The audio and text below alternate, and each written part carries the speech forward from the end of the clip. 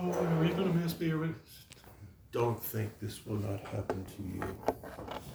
So we have to be aware of the mortality of our bodies. But we have to be convinced of the immortality of us, the spirit soul. You see? I don't see how anybody could deal with life if you didn't believe in God and have, I think a lot of people kind of make up their own thing. That's how they deal. That's how they cope.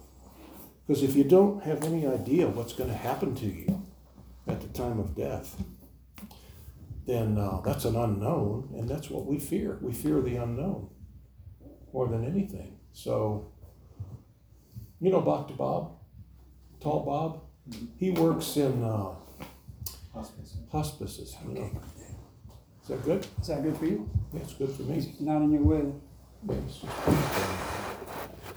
And I asked him, I said, are there any commonalities of people that are in a place that are about to die? And he said, yeah. Well, many of them say, Bob, I'm scared. They know that they're going to die soon.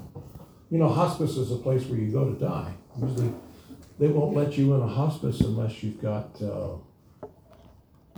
less than 6 months to live. So, yeah, they're worried. I don't know what's going to happen. So, I'm feeling some fear.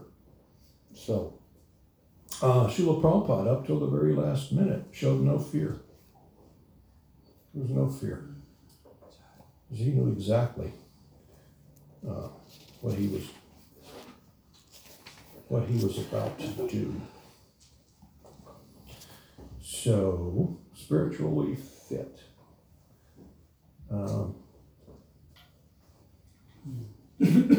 What does this mean? Has anybody given much thought to this? Spiritually fit? Are we? Well, let's ask questions. Should we go around the room or should we write them down? What do you think? Go around the room. All right. Instead of writing them down. Pretty. All right, then you go first. Are you spiritually fit? Mm-hmm. It's like, there's certain parts of your body that can be more fit than others, right? I feel like, like for example, the jaw might be really fit because we talk a lot. Or something like that. I don't know. Is that a yes or a no? I don't consider myself, I'm trying to get there. All right. Good. That's a good answer. Yeah. Anybody else? Who's spiritually fit? I know with fitness, you got to keep going to the gym. Yeah. You got to keep going. Stay consistent. You get fit, and then you gotta maintain fit. Because if we slack off, then we start to go a little downhill, and we usually don't notice it until we go to put our pants on and they're a little too small. Because you can slack off. It's like you can pull the plug on a fan, and the blades keep spinning. Why? Did it really need that electricity all this time? You unplugged it, it's still fanning. You can still feel it's blowing air, but it's slowly winding down. Just like I was talking to Mother Sundamini just a few minutes ago. I stopped in to give her birthday present. And I want to share this with you. I gave her a birthday present. We've got this thing. We always give each other very nice birthday presents. And so on my way back across New Mexico, I stopped at a place to relieve myself from some distress.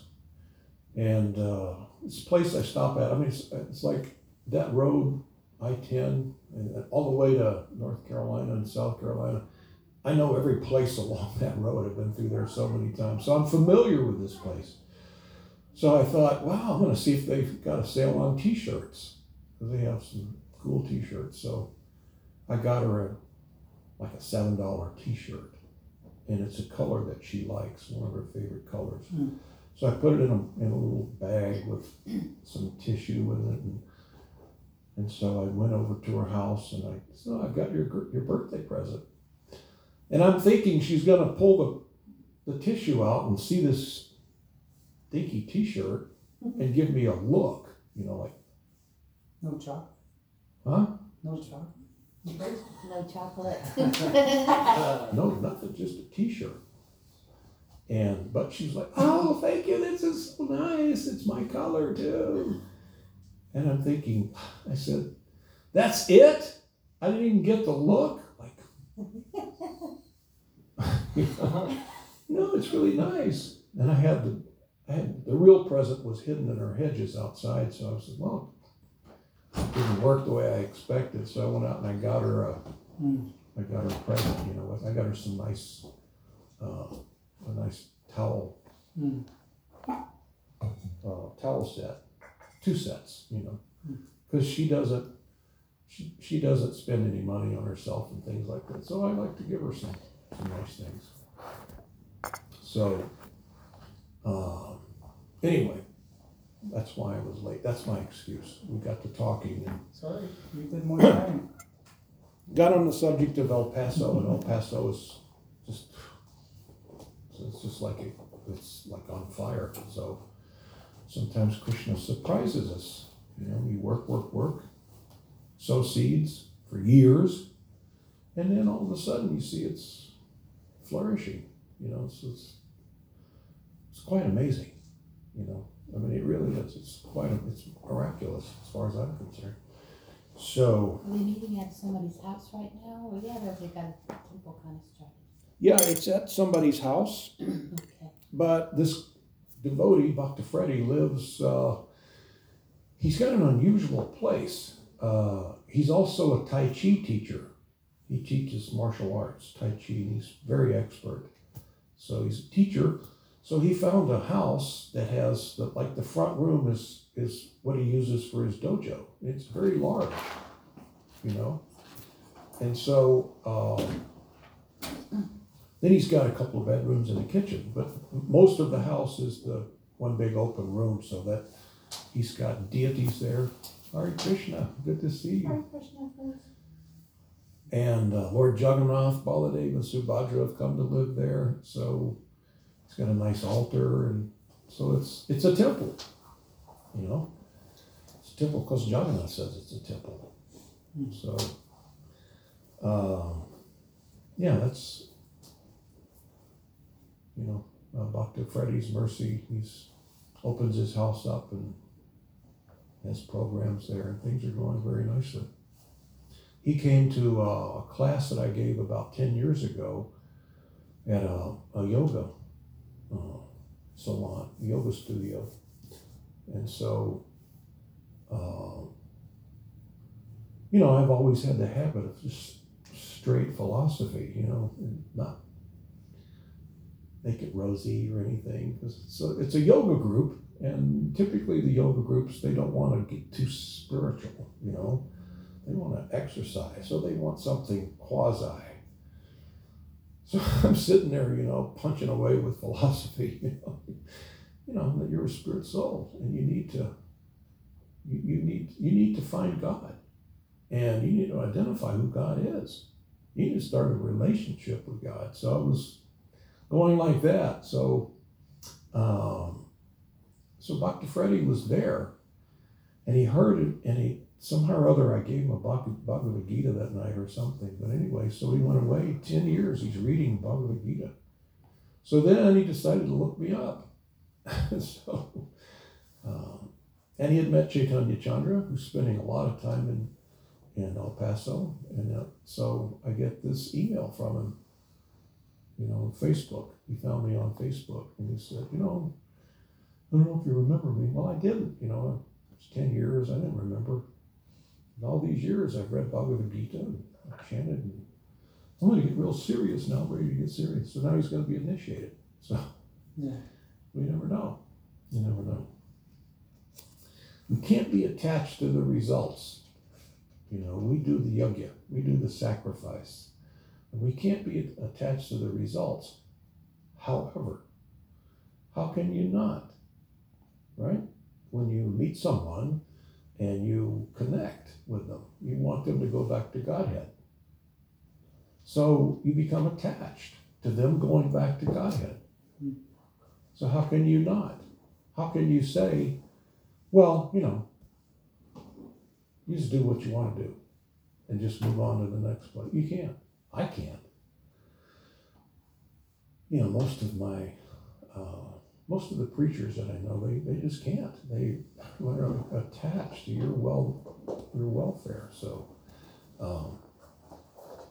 anyway, it's very gratifying to see how things are coming along. Do you guys remember Adon? Yeah. You remember Adon and his mother? Yeah. They're going to be initiated, both of them. Yeah. Hilda said, I've been wanting to do this for years. Yeah, she was sweet. No, I'm thinking, well, why didn't you ask me? But it's like Indradumna Swami told me. He said, sometimes you can't wait for people to approach you. You have to go up and tell them, you should be initiated. I said, well, yeah, okay. I mean, he's a pro, so and he's one of my heroes, so.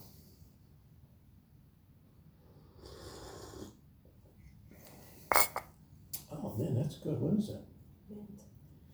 Oh, that's good. All right, so is he ever going to give class or not, right? That's what you're thinking. Isn't that what you're thinking? Where's he going with this? We're talking about spiritual fitness. You get fit and then you stay fit. You have to maintain fitness. Many years ago,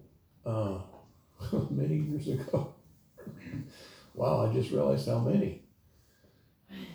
I have a really good friend in Dallas. I helped him become a devotee in 1976. Mm-hmm. So we were in Dallas together and during the 80s.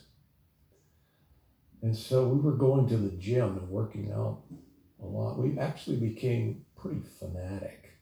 We were in business in Dallas. We found a gym that was going out of business. So we bought their dumbbells and their weights and bought a lot of that stuff, professional stuff, And so we had a spare office.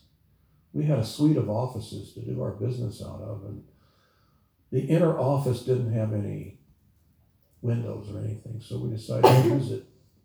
And we'll make this our gym. And so we would work all day. This was Maturanath. And so we'd work all day and then we would spend at least 2, sometimes 3 hours every night working out. We were crazy about it. And so we both got in we built up mass and strength, and we were like, whoa, thinking we're going to. So, and you can see where that went. I didn't stay fit. I got busy years after that, and so I didn't maintain the fitness. Although they say once you build it up, it never really truly goes away. They say that. I'm afraid to find out. So you get fit, and you have to remain fit. So, how do we get fit? Consistency. Huh? By being consistent. Yeah, but what is the activity? Consistency is there, yeah. Chanting. Starts with chanting. Oh. And? I was just going to say that there needs to be some kind of resistance, some kind of yajna, some kind of sacrifice. Yeah, that yajna is chanting. Yeah. Because people don't want to chant. No. I mean, the problem that I see is a lot of people think, I don't want to spend 2 hours a day chanting.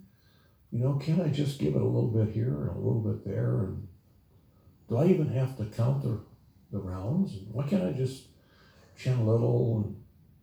And, so, but yeah, we have to do the sacrifice. We have to do the yajna. We have to. It's just like if you want to pass the test, Like, Michelle, you just passed a big exam, didn't you? I did. Well, you had to do a lot of juggling. You had to do a lot of sacrifice, didn't you? I mean, she can attest. She knows. She just went through it. She study, work hard. You make that. It's like passing any kind of test, getting an education, working your job. Sometimes your job is very demanding. You have to really do it. So you have to perform the activity, the sacrifice, the austerity, and then there's some result. So with spiritual austerity, which is the chanting of Hare Krishna, Krishna Krishna, Hare Hare, Hare Rama, Rama, Hare Hare. The result is Krishna gives you what you're praying for. So what are we praying for? Please engage me in your loving devotional service. So Krishna, when he senses some sincerity, he says, okay, here you go. You can have some service. So this completes the circuit. My dear Lord, first of all, you come through the influence of somebody. You come to the realization that I need to, and I think I want to serve God. I want to do this devotional service. Not just here. I actually want to do it. I want to taste it. And so Krishna says, I taste your sincerity, so here's your opportunity. And then, after some time of chanting, doing service, then he may send you his devotees. You may become in contact with the devotees. And if things work out well, you may actually come in contact with the guru. And from that, you get connected to the disciplic succession, become part of that. So now, you've been working out, you've been chanting, you've been doing service, you've been hearing, associating with the devotees, reading. So you've got sadhu, the assembled devotees, you've got shastra, the scriptures. And so you hook up with the guru. So now you've got the complete set, guru, sadhu, shastra. Now you have become fit. Now you're going to, as with any workout, you're going to continue, to get more and more fit, And so, but as we discussed, you also have to maintain. You have to maintain fitness. So that means that it's not that we go do it. Once it's done, it's finished. No, we have to work out on a regular basis, you see. So we chant on a regular basis. And we hear. It's like my dear friend and godbrother ISKCON Prabhu, I like the way he says this. You've got to advance and become fit in Krishna consciousness, you gotta hear.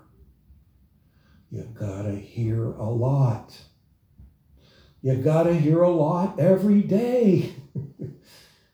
Now, he's not a fanatic. He's just telling you the truth. You see, you gotta hear it every day. A lot. What's a lot? As much as you gotta hear it. That's becoming spiritually fit. I remember back in the 70s, just before Keshav was born, I was living at, your mother and I were living at Gita Nagari, the Krishna farm. Does everybody know about Gita Nagari? It's a wonderful farm out in the middle of the Amish country, out in Pennsylvania. And we were out there. We were doing organic gardening way before it was cool. We were doing organic gardening when people thought it was, why are you doing that? Well, the fertilizer's cheap, So why are you doing that? See, everybody except the Amish. The Amish were doing them. So everybody else thought we were nuts. We had this fantastic prize-winning herd of brown Swiss cows. 72 beautiful, healthy, wonderful, fantastic cows. And until we came along, the Amish won the county the county fair. Their herd of cows won the county fair every year for like, I don't know, 100 years or so. Then along comes the Hare Krishnas, and we started winning. So the Amish, they weren't upset, but they were curious. You know, their first language is German, so they speak broken English. So they would come and visit. You know, what you do with those cows?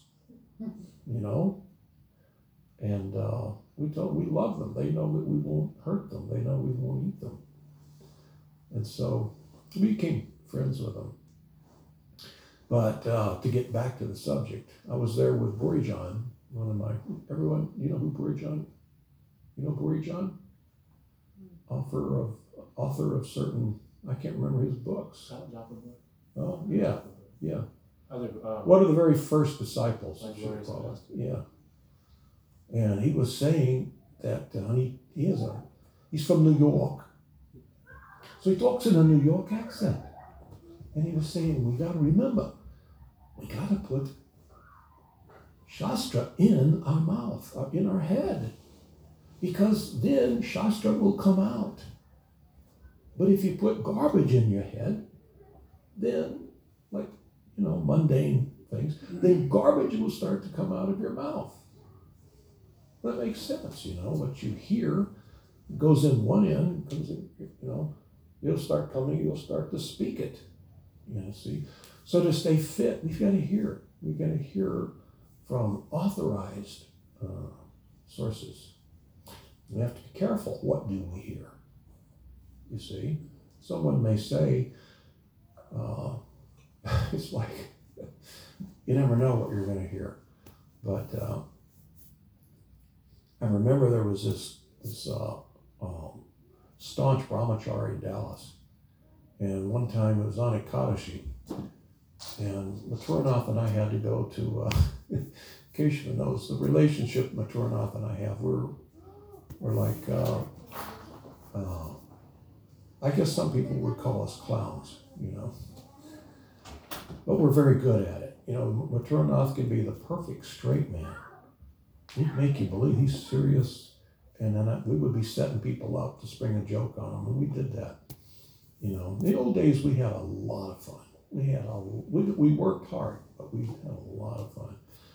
So Maturanath and I are in his little pickup truck, and we're heading down the street.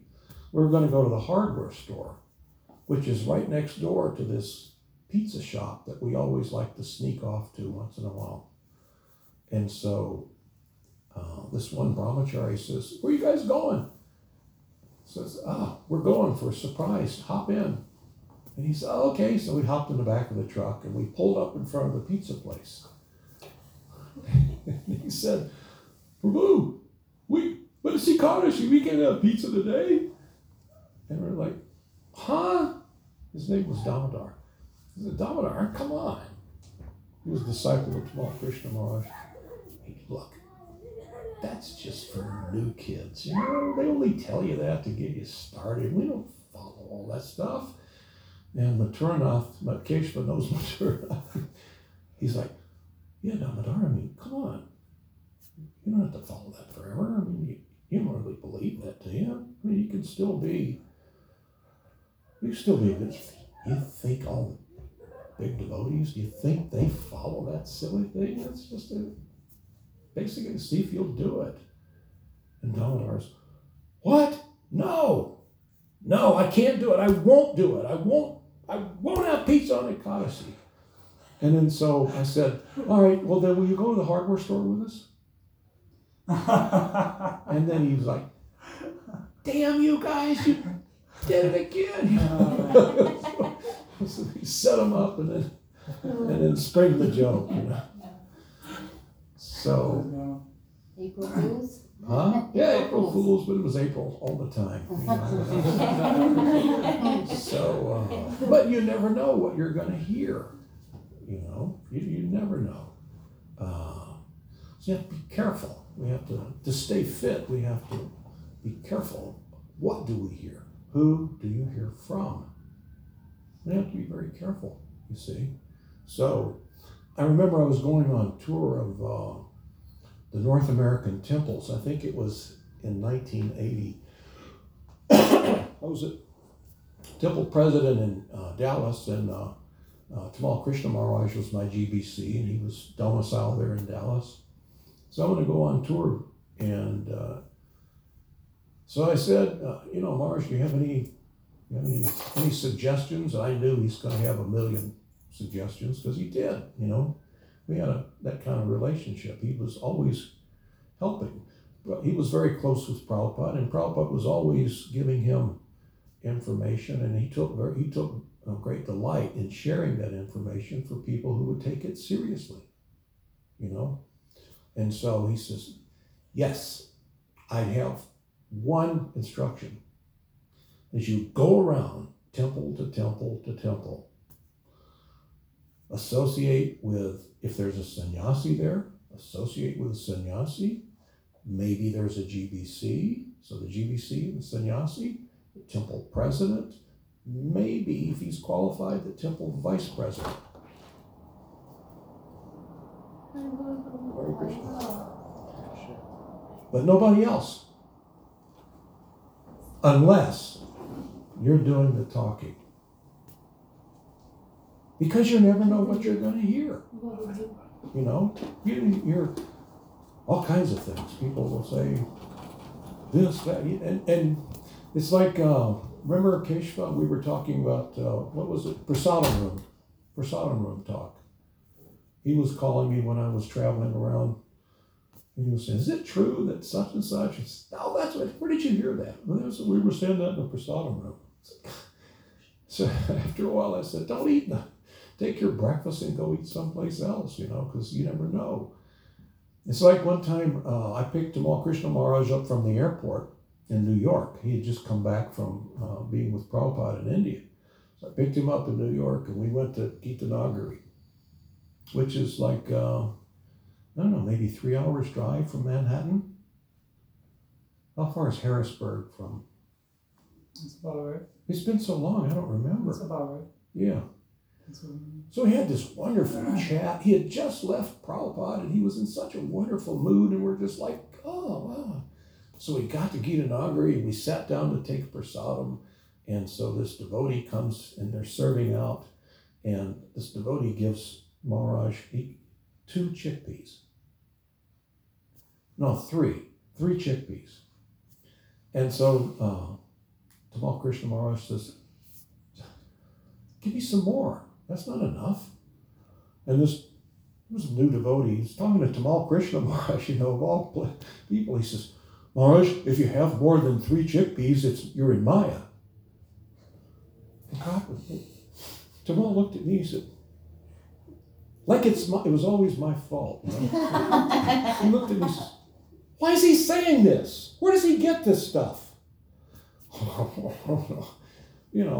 And he said, that's nonsense. Give me a handful. The devotees give him more.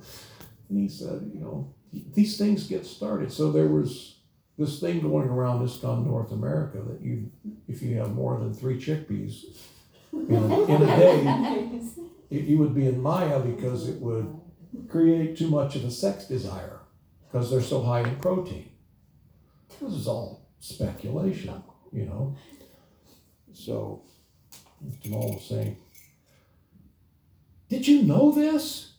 And I said, well, yeah.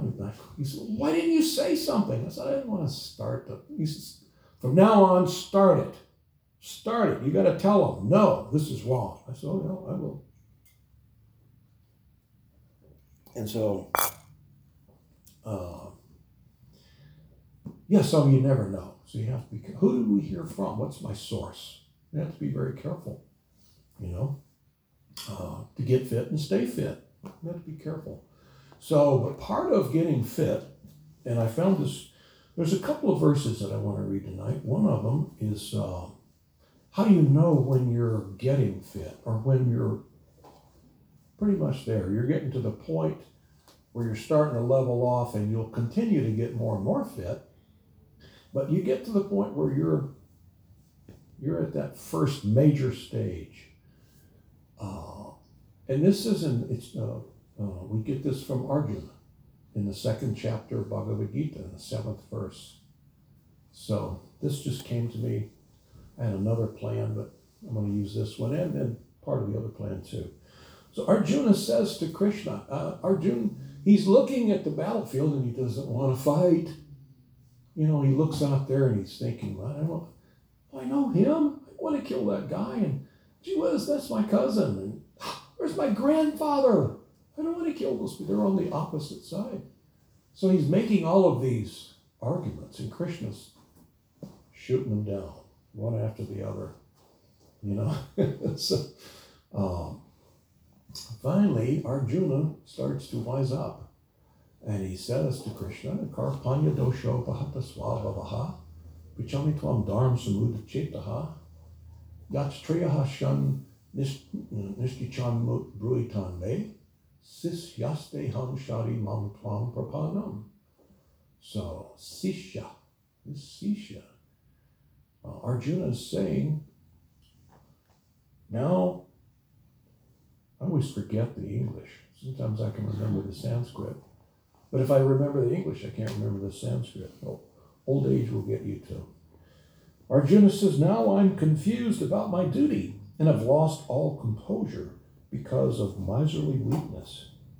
In this condition, I am asking you to tell me for certain what is best for me. Now I am your disciple and a soul surrendered unto you.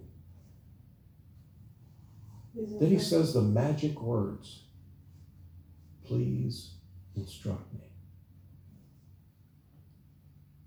Now that's when you know you're fit and you can go for it. I'm ready. I want to hear. So this Sisyastiham Sharimam Tvam Papanam. Do you have it up there?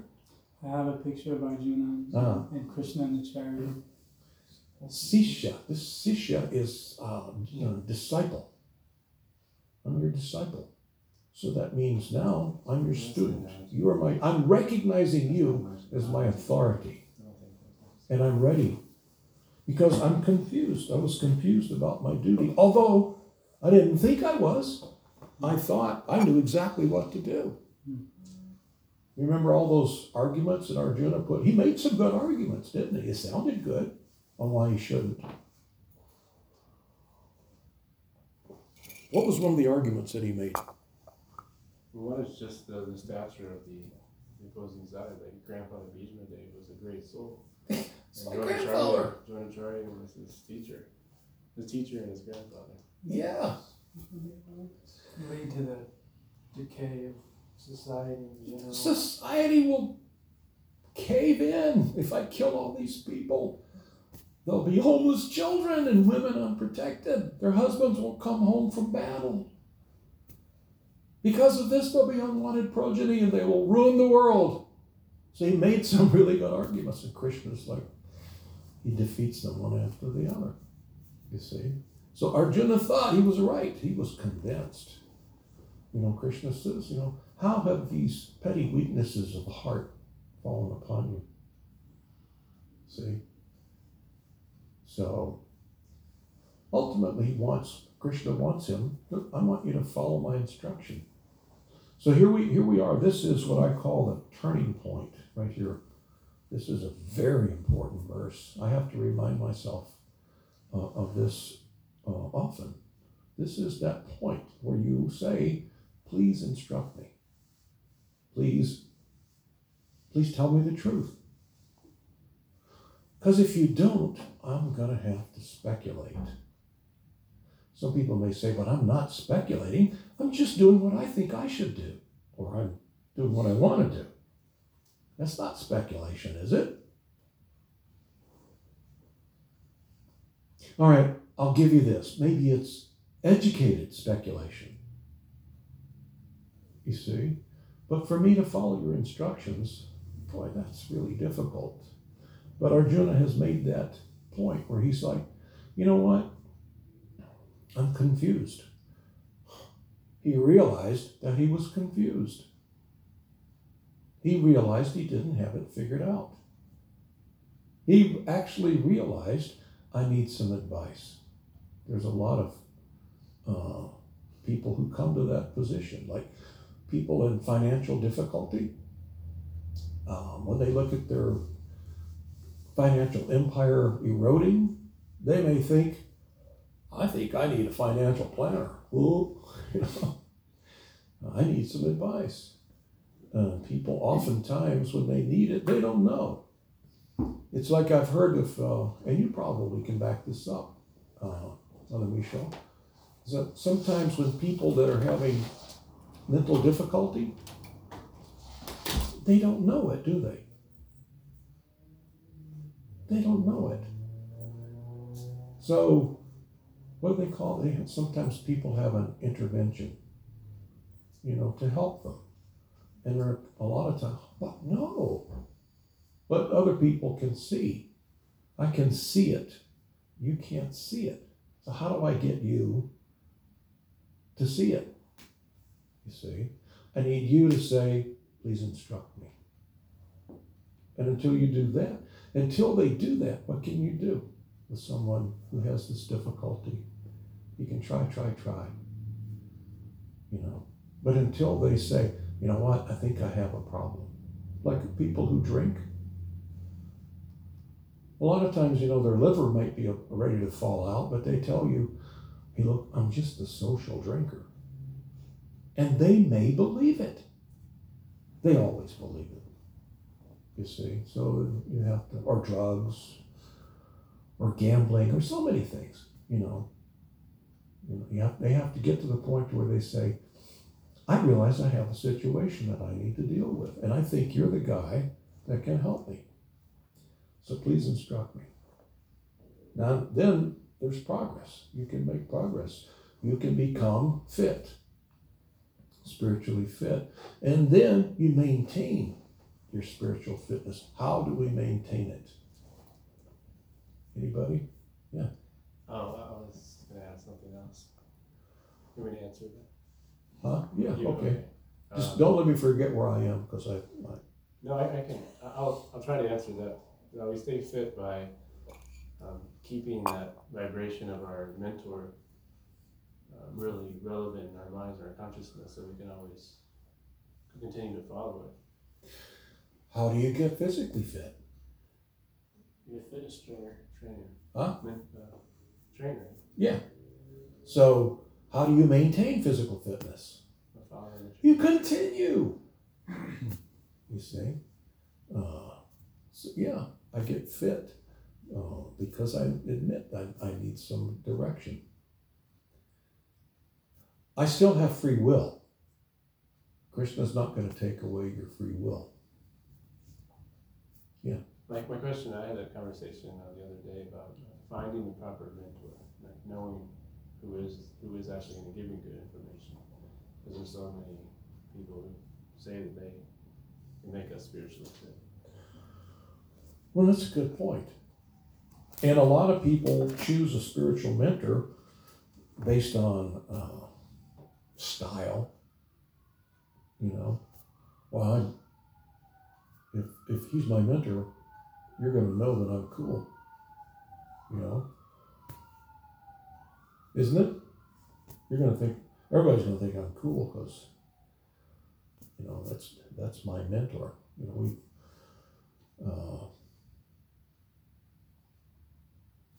It just is, So, does that answer your question? Yeah, so that's like one way not to choose a mentor. But like on the positive side, like how do we determine? Connect. Connect. How do you know who to get married to? Who do you fall in love with? You see? So, I don't know of any directions where you read, here's how you fall in love. Go someplace and wait for eye contact, and then you say, what's your sign? Is there directions? It just kind of happens, doesn't it? You're associating with someone, and there's some connection. Some chemistry. Later on, you may learn what their sign is. Oh, really? You're a Sagittarian? Oh, cool, But it's not what you, Do you see what I mean? So you're saying to give up all the superficial reasons and really get to know the qualities of the person. Yeah, no, what do you mean by that? Like over time, what they speak, what they say, how they relate to their guru, Right. and how they maintain their vows and how they relate to other people. In other words, you get to start to relate with someone on the soul level. Otherwise, it's all superficial. You see, very superficial. You see. So, does that make any sense? Yeah. Well, I was thinking about a couple mentors that I've had in my life, and the reason I was drawn to them is because they had characteristics that I wanted to learn, because I wanted to also have that in my life, or I wanted to be like that. So I don't know if that's a way of also, approaching it. No, that is. No, that is positively. But at some point, guru and taking a guru and getting married, they're very similar in many ways. In that it's you make a commitment. You meet, you make a commitment. You have some exchange. You make some connection. You see, and so then you make some commitment to each other. And not a casual commitment. It's like a long term. How long? Yeah, Prabhupada, you let us know. This is forever. This is eternal. You see? Even if you don't make it, my relationship with you is eternal. I'm coming back for you. You see? So, yeah, we have to make that connection. So, that's how we choose a mentor, Yeah. But too, to kind of get back to what Atul was saying, you asked Atul, how do you find a mentor or whatever, like a spiritual mentor? Mhm. And one of the qualities in them is how, that they can't be deviating from the philosophy and inputting their own opinion and getting that intertwined with philosophy. But maybe I won't know that.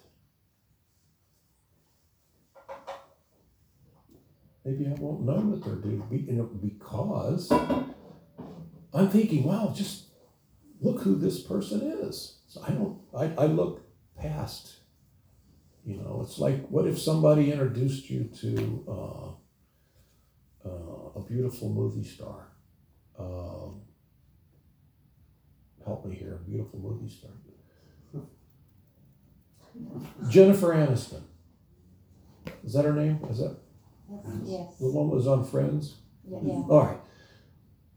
They introduced, I hope she's not listening. I doubt if she is, but I'm not being offensive, Jennifer, or anybody if you're a fan of Jennifer. You have to be so. She's listening. You have to be so careful nowadays. So, what if you fall in love with her because she's pretty? And then later on you find out that there's something weird about her, something really strange. You see what I mean?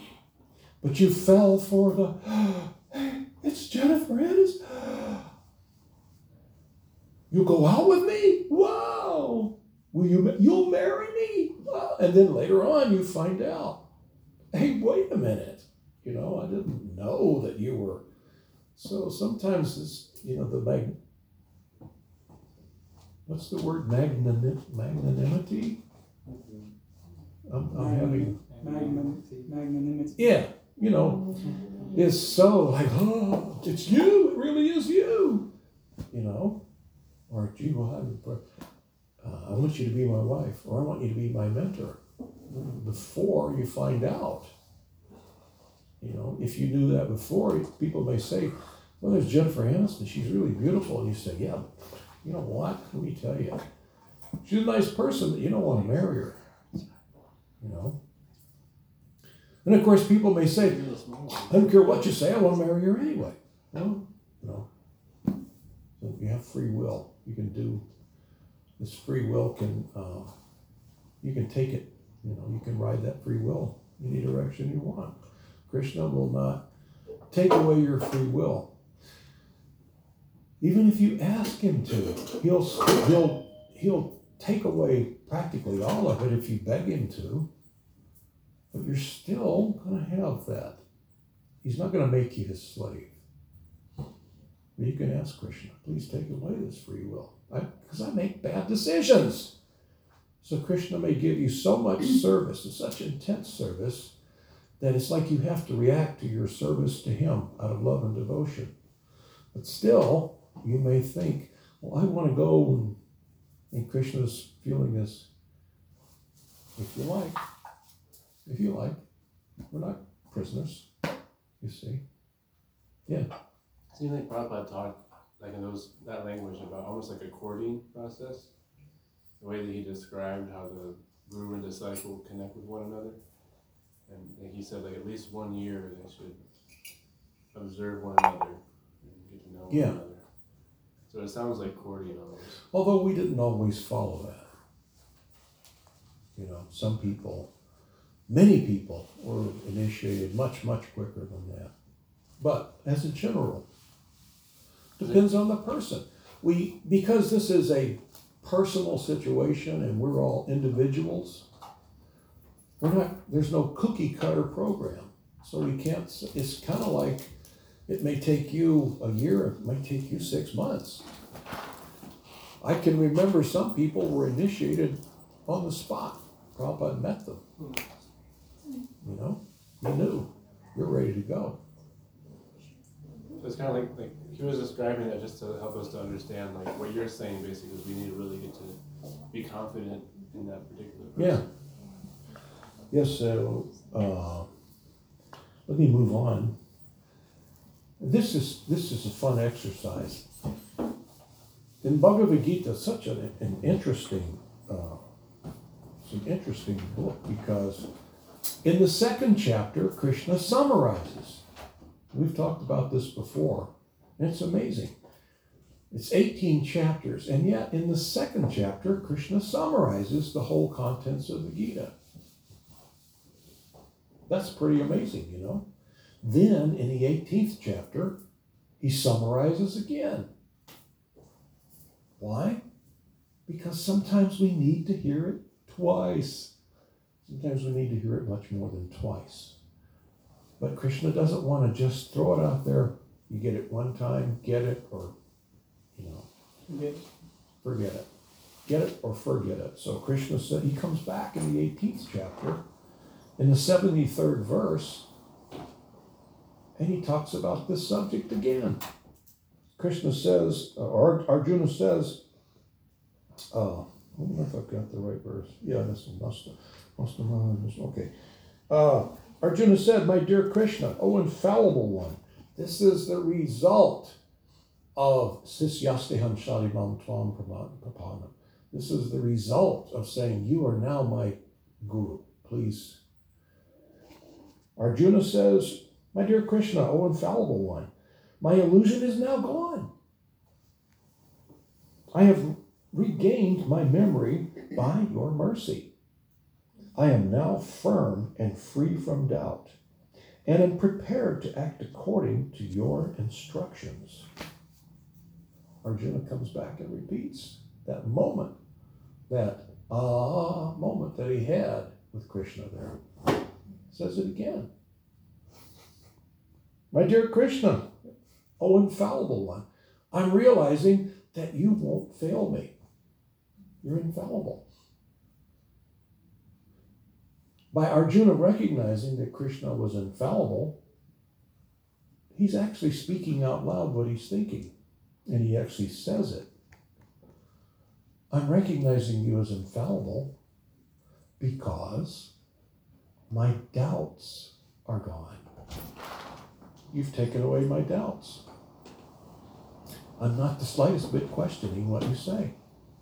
Which is exactly what he was saying in the 7th verse in the 2nd chapter. Please instruct me. I have regained my memory by your mercy. I'm recognizing that you're infallible. I'm going to listen to your every word, and I'm going to follow it. I am now free from doubt, and I'm prepared to act according to your instructions. So Arjuna's, he's warming, he's solidifying his loving relationship with Krishna.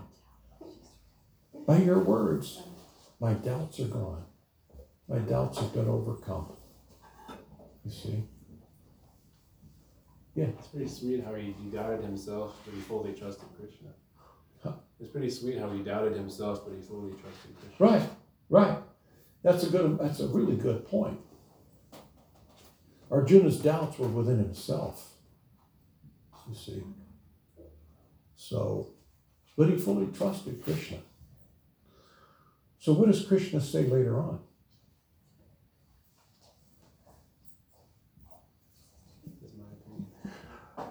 That's my opinion. Says a lot of things. I can just see Krishna saying that. That is my opinion. You know, listen, Krishna, you know. What do you do with a guy like Krishna? You know, he's standing there. Where's that verse that you'll go into? Krishna says, How does it start? well, I can't even remember. I've told you the story. These are my words. It's my opinion. Now do with it as you will. Is that by the end? Yeah, Chapter it's 18. 18. Later on, this was 73rd verse. Not far after that. What did Krishna saying? I'm paraphrasing. I'm not quoting Krishna, but basically he was saying, this is my opinion. And Krishna's so renounced, he says, so do with it as you will. He doesn't say, if you don't do this, you're going to burn in hell, or I'm going to follow you around and punish you, or I'm going to curse your family. Krishna says, that is my opinion. Do with it as you will. Was it? Go in peace. Live long and prosper. Krishna says, do with it as you will. Take it and go with it. Krishna has better mudras, right? Yeah. Better Plus, mudras. he can make them up as he goes. Not only that, he can change them around if he wants to. What do you do with a guy like Krishna? You just surrender and say, tell me more. I just love it when you say that. So, how to get fit and how to maintain fitness and spiritual. You do the same thing that takes you to get fit. Arjuna described it. He became fit spiritually. My dear Krishna, I'm ready for you to instruct me. Tell me the next move. You see? And then later on, hey, my doubts are all gone. You've removed my doubts. Oh, infallible one. You see, that's very important that he calls Krishna, oh, infallible one. That's like saying, I don't have any doubts. He doesn't say mostly infallible or somewhat infallible or, I'm recognizing. So, any questions, comments? Kind of a comment. Yeah. All right. Bottom line is, Arjuna is being instructed to kill the other side, which includes even the men that taught him archery and then his grandfather and cousins and stuff like that. Okay. So, and he's feeling weak-kneed about that, and he doesn't want to have to do that. But the other fact of the matter is that Krishna says, do this or don't do this, but if you don't do this, they're going to kill you. And so it's basically self-defense. Not only that, but the real point that Krishna made is that they're already dead. That's it, yeah. It's a big point. I've already made the decision. I just want to give the credit to you because you're my close, beloved friend. These guys, it's happened, but it's out there in time. And I am time. Time I am. So it's already happened because I willed it. I want you to do it. Sorry for my offense. You see? I want you to do it. Yeah.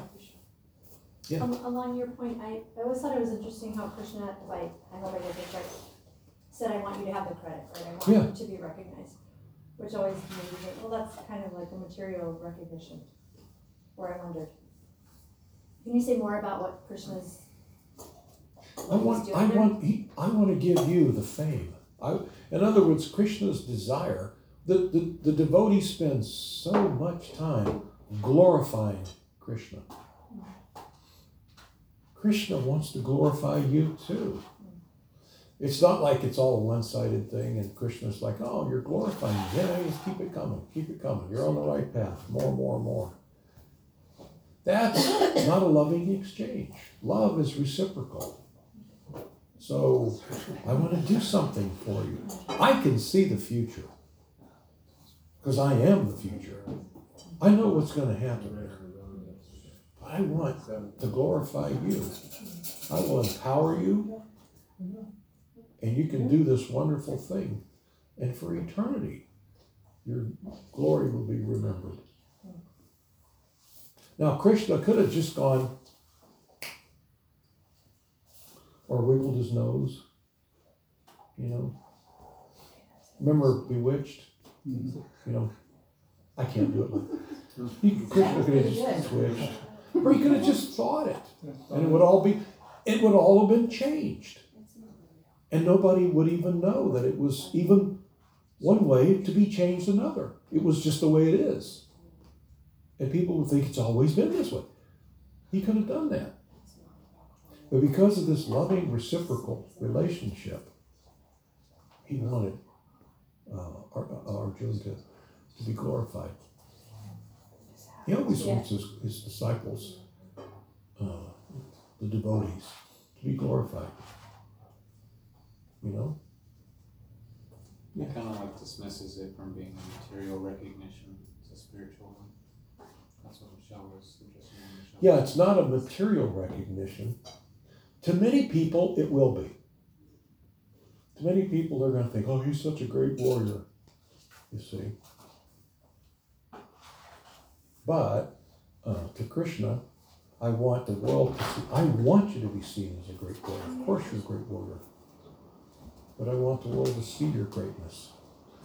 But what's shining through to the spiritualists, the materialists are going to think, wow, Arjuna is a great warrior. Don't mess with him. But to the spiritual people, they're going to see what a great devotee Arjuna is. So the glorification from those who have devotional consciousness is going to be, look what a wonderful, did you hear what he said in the 7th verse? You know? Why, Arjuna accepted the empowerment of Krishna. Wow, wonderful. You know, what a model devotee. It's an example. The example from, I want to be like that guy. You see? So, there, somebody had asked a question about choosing a mentor. Therein is the answer. Arjuna is a perfect devotee, completely surrendered. He's totally surrendered. Yeah. I was wondering because she was saying, isn't there like material recognition? And you were saying that the materialist would think, oh, Arjuna, he's a great devotee for fighting this battle. But at the same time, The materialist would think he's a great warrior. warrior, sorry. Warrior, I was thinking that's the wrong thing. Anyway, but it's interesting because in the 2nd chapter that Krishna also, to get Arjuna to fight, he tells him, you know, if you don't fight, many people will dishonor you for one who's Yeah, he starts to death.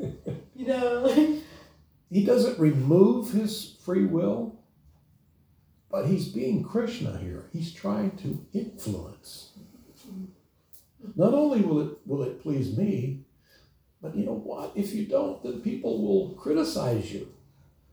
Because, well, but that's only after Arjuna had said, well, I'd rather be a beggar in the street. Then I'll get some peace from them. No, you won't get peace, because people will go by and they'll spit on you and they'll say, you're a coward. You won't get your peace. You're thinking, why can't I just steal away? Maybe become a beggar? You know? No one will know it's me, and then I'll be peaceful. No, you won't. You become infamous.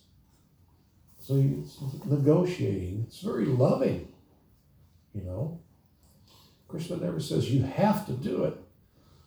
It's not really a threat. He's just telling them, you know, you're not going to get the peace that you want if you run from the battle. People will, you know, they'll degrade you. Churches don't do that. Understand in context, that's a major. Yeah, it's not, you know, you're Major going, deal. you won't, you're thinking, well, but I'll get to go enjoy my family. If I don't go kill them, I get to go enjoy my family. Well, no, you won't. They'll all think, what a coward you are. And so will everyone. You won't get your peace. He was like, he started speaking on like this like material platform. And he was, you know, he said, you know, this doesn't lead to higher planets, this leads to infamy. Yeah. Like if you die on the battlefield, as a Kshatriya, and you die on the battlefield, you go to the heavenly planets. Yeah. And then he like switches it to the spiritual platform. And then he says, well, now we're gonna stop talking about it according to fruited work. We're gonna speak about doing something without fruited. Yeah, let me tell you about devotional service. Let me tell you about karma yoga and Ashtanga yoga. I'm going to tell you about all these different. So Krishna is trying to influence his disciple. Let me give you the information that you need. I thought it was interesting how he's doing it like on every platform he's influencing Arjuna. Yeah. Okay. The material platform and the spiritual. Like a loving friend, a true friend. He's treating Arjuna like a friend. He even says it again and again. He's treating him like a friend. He doesn't say, what, Arjuna? What the hell with you? Somebody, hey, how about you? Why don't you go kill him? I'll empower you. Heck with Arjuna. You didn't do that, did he? Well, how dare you? What did you do? But Arjuna, have you considered? See, so Krishna does what we should do most of the time, is turn up the sweet. Increase the sweetness. You know, Prabhupada says that, I like the way Prabhupada said it. He's telling the story one time, he says, sometimes you have to give the stick. He says, if I'm going and there's one dog and he's barking, I may say hut. That's what Prabhupada always used to say when there was a dog approaching. He would say, hut! And the dog would stop. So a dog is coming, he is barking, and I say hut, but he does not hut. So then he gets the stick. One time Prabhupada was walking, he was in Chicago, 1975. He's on the Oak Street Beach on Lake Michigan. And so he's walking, and Prabhupada was always in the front, you know, he's walking, and this big dog comes running up out of nowhere. You know, you wouldn't think a big dog like that would be loose in Chicago. This big dog comes running up, and he's like, rah, rah, rah, rah, rah, rah. And Prabhupada says, what? And the dog stopped. And he looked, and he turned and went away. And all the sannyasis were like, did you see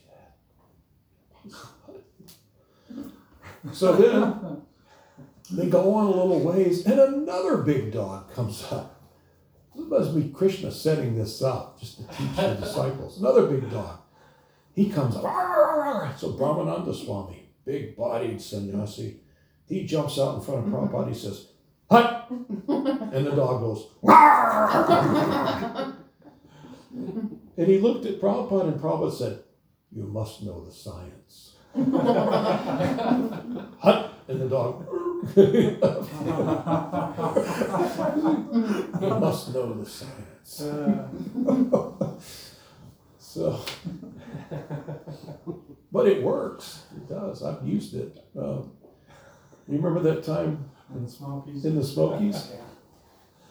We've got the family down and we're gonna picnic right beside this mountain river, like something out of a commercial, this beautiful river flowing. So we're gonna build a fire. So Keshava and I went up the mountain and around the bend to get some firewood.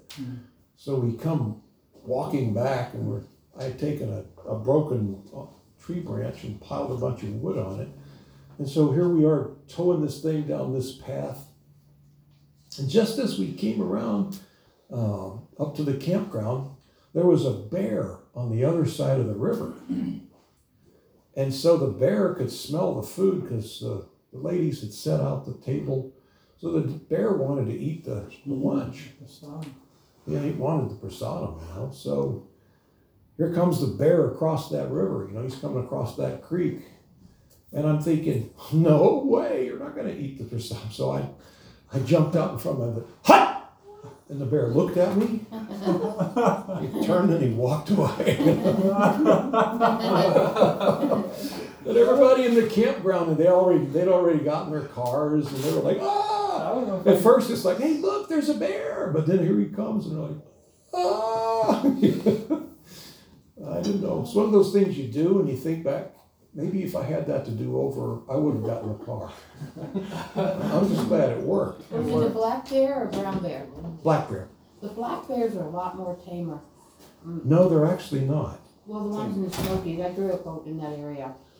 Yeah, but actually that's what people think, but the rangers will tell you that the black bears are more aggressive than grizzlies. You wouldn't believe that, but I believe what the rangers say. Well, I guess it's all Yeah, there was a guy in how New you look Jersey. at it. I mean, they're bears at the end of the day.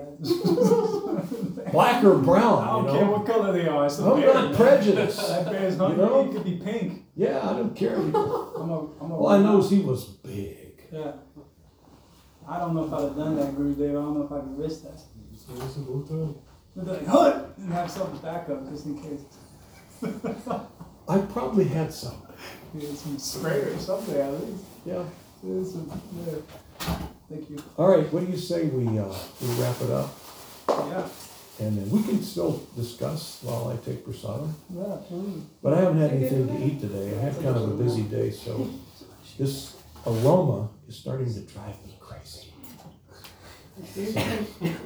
All right, Hare Krishna, Cyber, Hare Krishna. Hari Hari.